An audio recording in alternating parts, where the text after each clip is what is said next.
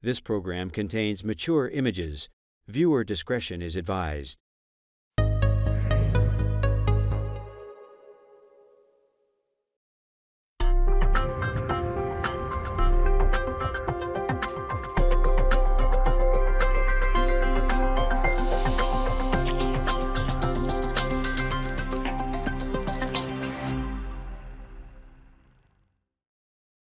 Thanks everyone for being here today. We really appreciate it. So, permanent body modification is a worldwide human phenomenon.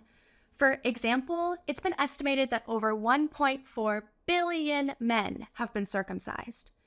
In addition, in the United States, where tattooing was previously associated with deviancy and criminality, today it's thought that over 32% of Americans have at least one tattoo on their body.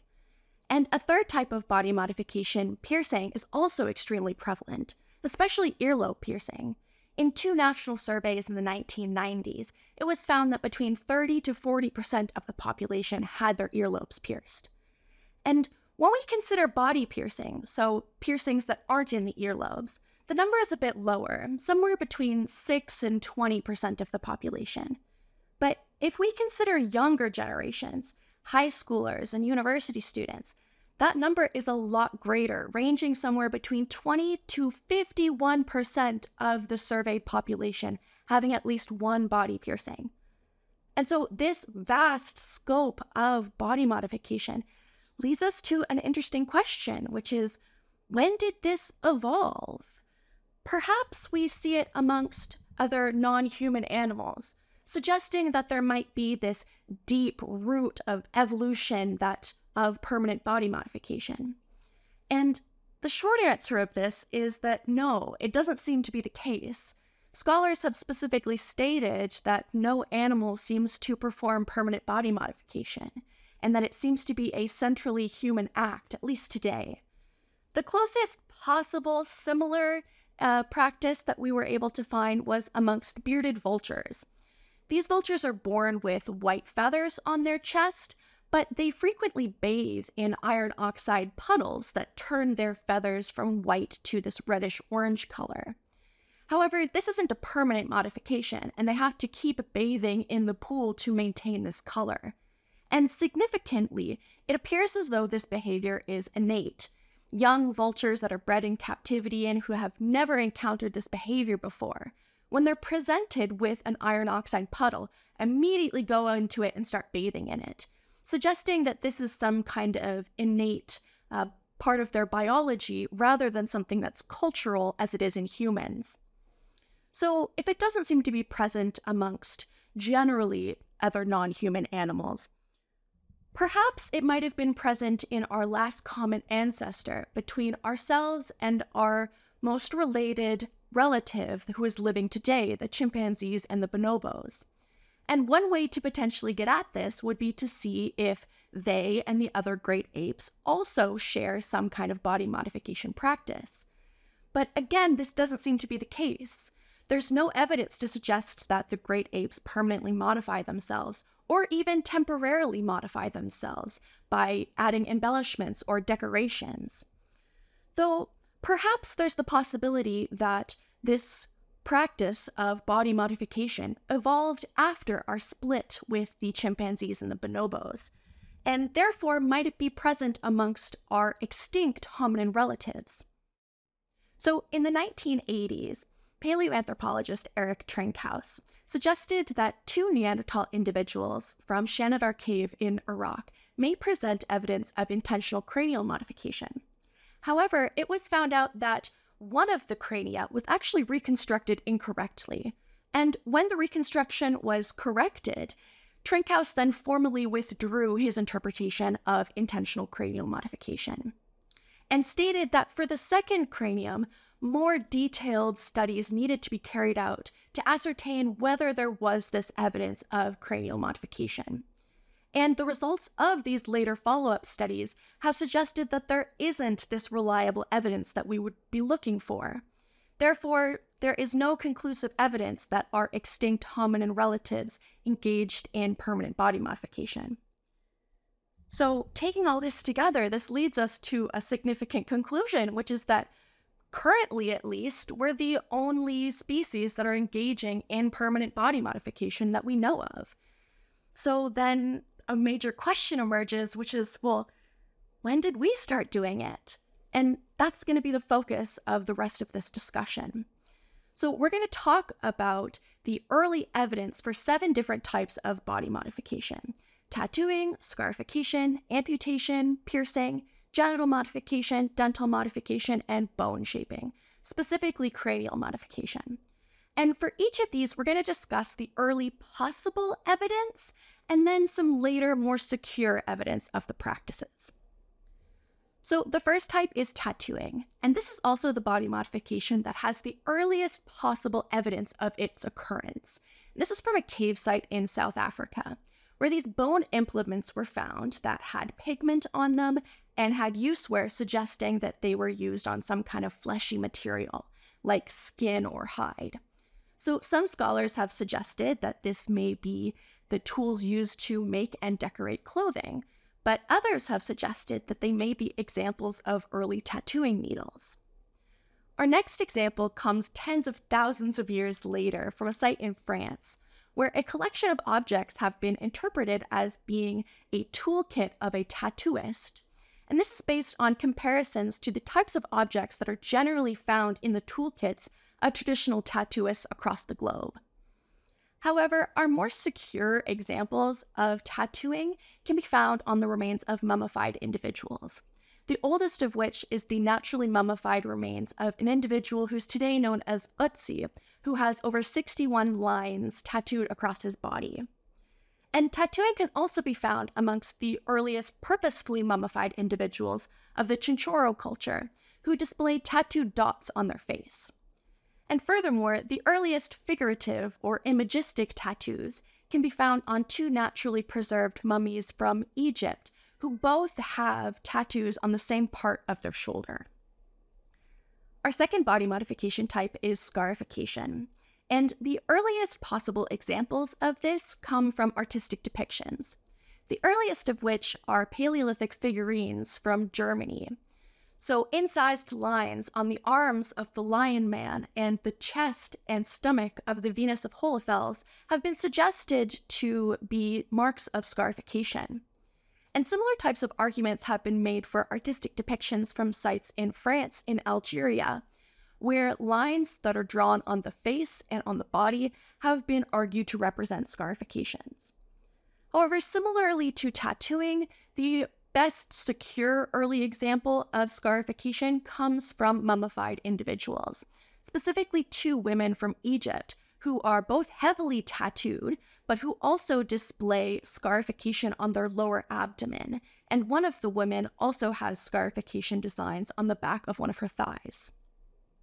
So next we'll talk about amputation, and we'll specifically focus on finger amputation.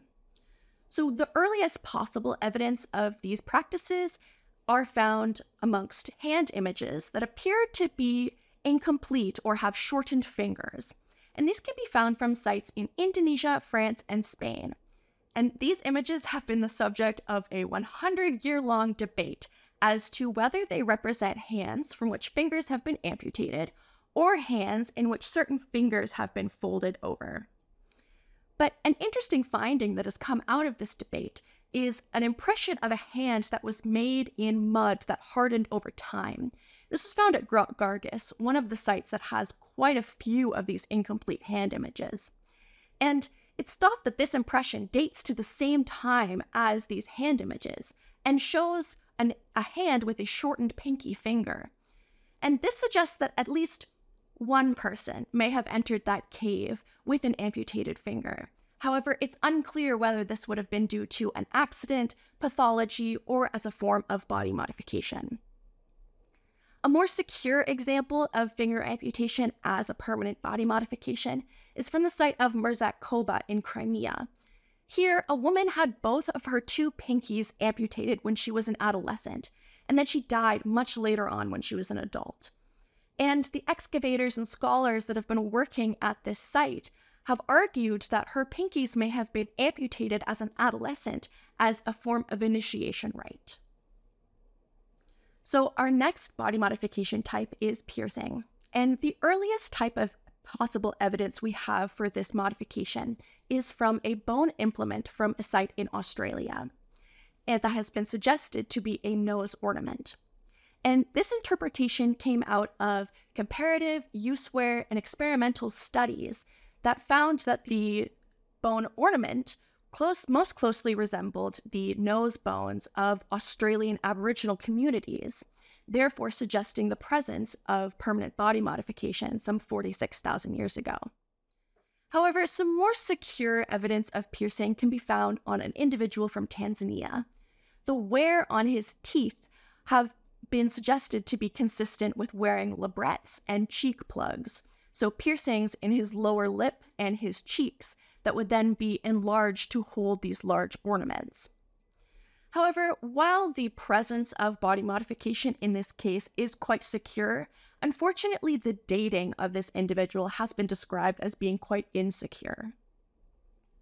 In addition, we also have examples of pierced ears that have then been enlarged amongst mummified individuals from Egypt, such as the woman pictured here. Next, we'll talk about genital modification. And we're going to first discuss male genital modification, and then we'll talk about female genital modification. So all of the earliest possible evidence of male genital modification comes from artistic depictions of penises in which the head of the penis is completely visible and have been suggested to potentially represent circumcised penises. And some early examples of these can be found from sites in Spain, Portugal, and Iraq. However, in these cases, it's unclear whether this would represent circumcision or whether the foreskin would just be retracted, particularly in cases where it appears as though the penis is erect. Some more secure examples of artistic depictions of male genital modification can be found in Egypt, where tomb reliefs actually display the procedure of male genital modification being done on adolescent boys. And the presence of male genital modification can also be seen amongst mummified individuals from Egypt, where adult males display superincision, which would be a splitting of the foreskin. However, male children do not display this modification, suggesting that it was something that would have been received in adolescence, similar to as we see in the tomb reliefs. The early evidence for female genital modification is extremely scarce and relies completely on textual evidence, with no reliable material evidence of the practice. The earliest possible example of female genital modification can be found in the records of Xanthus of Lydia, which is in modern-day Turkey, who talks about a king who castrated women and used female eunuchs in his court. Some scholars have suggested that this may be about a form of female genital modification. However, others state that it could be some other form of sterilization. Another possible early account of female genital modification seems to be talking about the excision of parts of the vulva, so the complete cutting out or removal of parts of the clitoris and the labia. And this is describing the Kolobi people, who would be from the region of modern-day Sudan and Eritrea. Interestingly, for this account, women in the region today do engage in excision of the vulva, as well as infibulation, sewing up of the vaginal opening. Perhaps the best accepted and most widely cited example of potential early female genital modification comes from a letter that was written in Greek found in Memphis, Egypt, that talks about an adolescent girl who was to be circumcised before she was to be married. So now we'll discuss the early evidence for dental modification. And all of the early possible and probable evidence is about one type of dental modification, dental ablation, or the removal of teeth. And one of the main ways that we securely establish the presence of dental ablation is if multiple individuals all show the same modification, either in one site or across a region. So all of our early possible examples of the practice are very small sample sizes, sometimes of just one individual, such as the examples from Australia, Israel, and Japan discussed here. Though in all three of these examples, there is well-attested and well-documented dental ablation practices done in the region, but after these individuals, sometimes by a few thousand years. Our more securely established presence of dental ablation can be seen from individuals from Algeria and Morocco. And so we see the systematic pattern where individuals have their upper incisors removed, so the upper 4 front teeth, and the number of teeth that would be removed would be between 1 and 4. Our final type of permanent body modification we'll discuss today is bone shaping, and we'll specifically focus on cranial modification. So the earliest possible evidence of this can be found at Upper Zhoukoudian in China.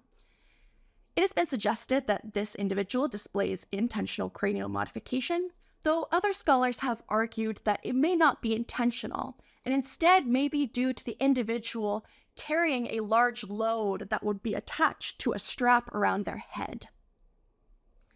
Another early example of potential cranial modification comes from another site in China, where the presence of cranial modification is found at the site for over 5,000 years. However, the earliest dated individual, some scholars have stated that it's not actually intentionally modified, and instead falls within the natural variation of East Asian populations. The best securely dated and established example of intentional cranial modification can be found in Australia, where individuals from numerous sites all display the same type of cranial modification around the same time period. And some other early examples of cranial modification that have been securely established can be found in China, Iraq, and Iran. So if we take all of this together and consider the probable cases of body modification from the 7 different types we talked about today, we get this view of the possible history of these practices. And based on this, we might suggest that maybe permanent body modification was a relatively recent invention in human evolutionary history, ranging back to maybe 15,000 years ago. However, if we also add in the possible cases of body modification, then this image changes dramatically. And it's likely that neither of these two views, either just the probable or including the possible cases, are accurate representations of the history of body modification practices. Let's take that bone implement from Australia that has been suggested to be a nose ornament, for example. The scholars were able to come to this conclusion because the Australian Museum, where they were doing their analyses, had examples of nose bones from Aboriginal Australian communities. However, if that wasn't the case, then there's the possibility that the authors wouldn't have considered body modification and piercing as an option, particularly at that early date of 46,000 years ago. And it's likely that there are many other cases like this in the archaeological record that have been overlooked, because scholars that have been analyzing these finds didn't have body modification on the mind as a possibility for what they were seeing. And so it's through these discussions of the possible deep antiquity of permanent body modification practices that will likely lead us to finding more instances of both possible and probable cases of body modification, which will lead us to a more nuanced and hopefully more accurate view of body modification practices in our human history. Thank you very much.